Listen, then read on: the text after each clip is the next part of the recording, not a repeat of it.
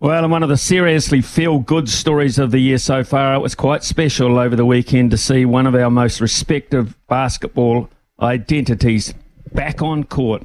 2 years after his cancer diagnosis, Alex Pledger has worked his way back to basketball, signing with his old Southland Sharks and completing a return that might have seemed pretty improbable not that long ago. The timing couldn't be more fitting either, with May being Bowel Cancer Awareness Month, and Alex being a fitting ambassador for that cause, and he's been good enough to give us a bit of his time this morning. Alex, thanks very much. Tell us a wee bit about your ambassador role for this Bowel Cancer Awareness Month. Morning, thanks for having me on. Anyway, it's something that's obviously over the last couple of years has become quite important to me. It's been it is one of those things that has a don't know if stigma is the word, but it is kind of considered one of those things that young people don't get, that healthy people don't get. It's kind of like an older person thing, kind of something like that. And I'm obviously a pretty, big piece of evidence that that's not exactly the case. So kind of just to help, get the word out there, letting people know what the symptoms are.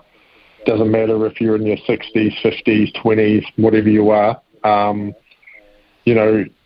It's a thing that anybody can get. So just to help raise awareness, that's something that I, really look to do, just to, try and prevent and help people, avoid the fairly average time that I've been through over the last couple of years.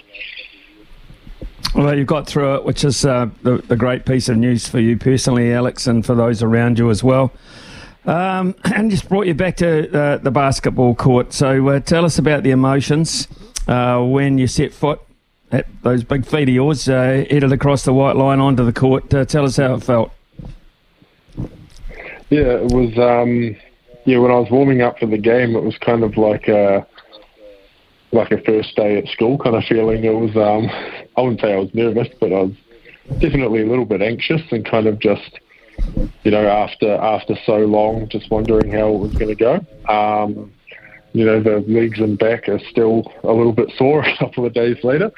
But yeah, it was just, to have my wife sitting in the crowd and her watching and playing for the team that supported me through the entire ordeal. It was a pretty special moment. And even though the result of the game didn't go the way the Sharks are hoping, it's definitely a memory that I'll look back on fondly. How big a carrot was that while you were going through this terrible process that you had and these down times and this period of great uncertainty for the future? How big a carrot was basketball for you? I mean, I ask this on behalf of younger people who still have goals left in their life, who may succumb to illness as well. How important was you to have a goal? It was something that it was always a goal in the back of my mind. It wasn't completely within my control because, just depending on how treatments and surgeries and recoveries and various things went. And when I was doing those things, I wasn't thinking, oh my God, I have to get back on the court. But I was concentrating on the treatment and the recovery side of it. But it was always in the back of my mind.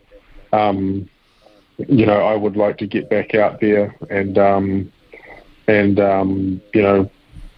finish my career on a more positive note rather than kind of having, a not so great ending like that. And, so about a couple of months ago when I got the all clear from the doctors and was able to start training again, my body responded quite well to that stuff. And, I couldn't be happier that I'm able to step back on the floor again. Alex, through adversity, I think a lot of people learn things about themselves. What did you learn about yourself? What was, probably the thing that you look back and think, I was pretty cool because of. What did you find out about yourself as a person? Just that it might sound kind of silly, but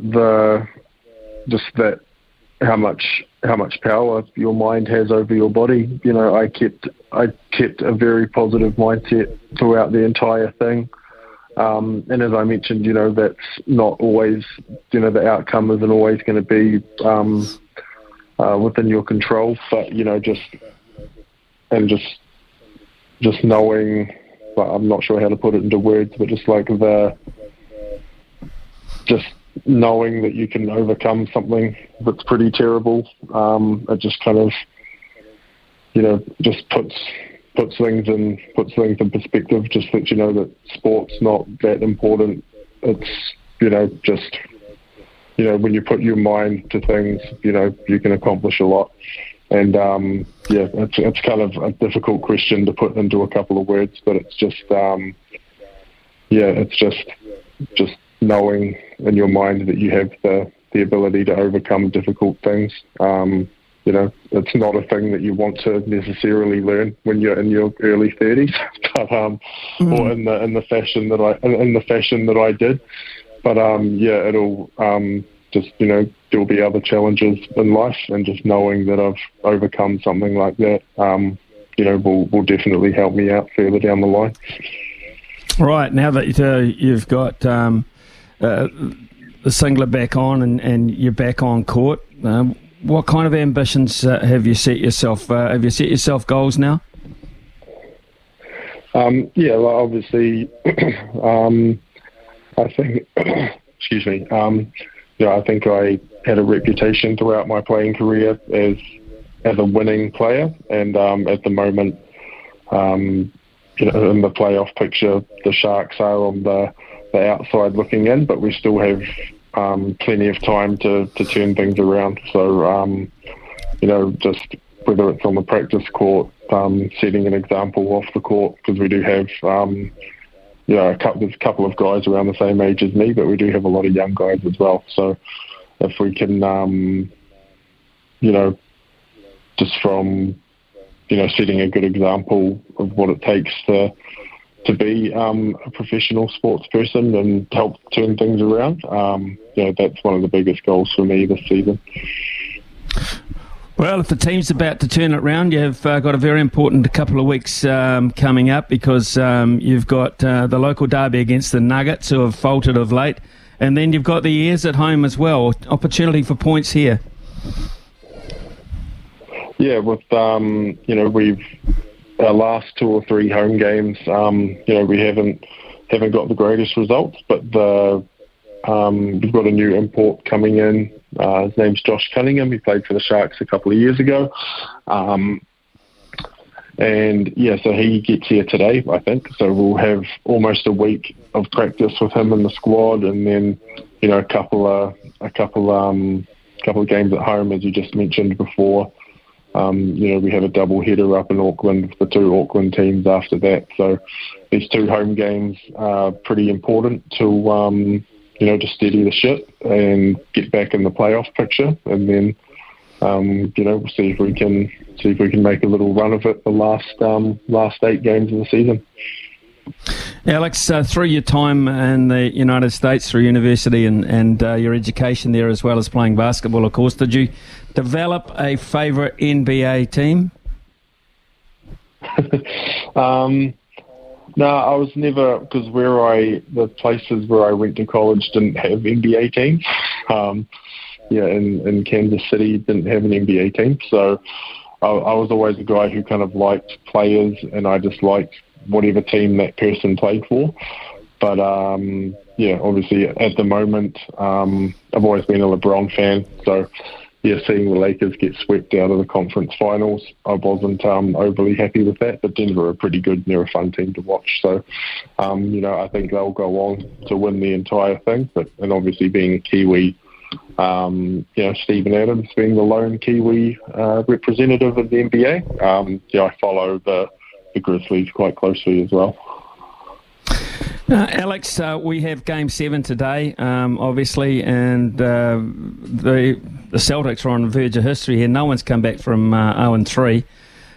They host the Miami Heat. How do you see this going? Yeah, I think Boston will get it at home. It will be, the fashion that Miami lost Game 6 with that that last second tip in to keep for Boston to keep their season alive. And I think Boston, and the home crowd in Boston and their home arena, even though their home record in the playoffs over the last couple of years hasn't been that great. If I was a betting man, I would bet on Boston, but at the same time, Miami are kind of one of those scrappy, mentally strong, kind of resilient teams. So if there is a team that can kind of overcome a bit of a blow like that, it would be them. But if I was to tip any team, it would be the Celtics in Game 7 to be the first team to ever come back from 3-0.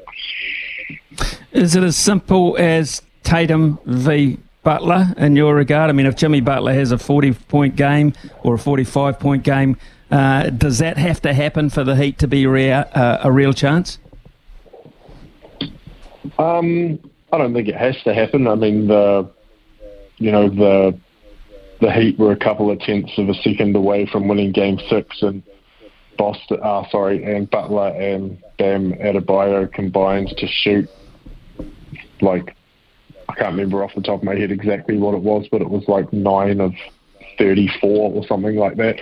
So, they have role players that can step up and play well, as they have throughout the entire playoffs.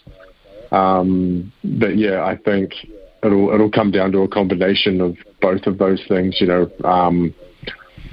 Butler and Bam for Miami, and Tatum and Brown for Boston, and then for a couple of those role players can step up and knock down a few big shots. I think it'll kind of come down to a combination of all of those things. I don't think it'll be just one guy dominating the entire game. I think it'll be the team that the team that comes to play the most will be the one that gets it, rather than just one guy carrying the whole lot. Meanwhile, the Denver Nuggets sit and wait. They've created history already, getting to this point. And you're a big, and they have a big. Boy, do they have a big. Nikola Jokic, the Joker as they call him. How are they going to stop him? What have you noticed about this guy who does the same role as you in a basketball team? I mean, he is just a unit who seems almost unstoppable, Alex. Yeah, we play the same position, but obviously our games are vastly different. He's kind of offensively, he doesn't really have any weaknesses. He can score inside, he can score from the mid-range, he can shoot threes, he can handle the ball and run a fast break in the open court. In a pick and roll, he can be the guy setting the screen or the guy coming off it in a handoff. He can be the guy handing it off, or he can be the guy coming off it. He's the best passing big man ever, and probably a top 2 or 3 passer in the NBA at the moment, regardless of position. He's just one of those guys. No matter what you do, no matter what your game plan is around him, he can hurt you no matter what you do. So, and then with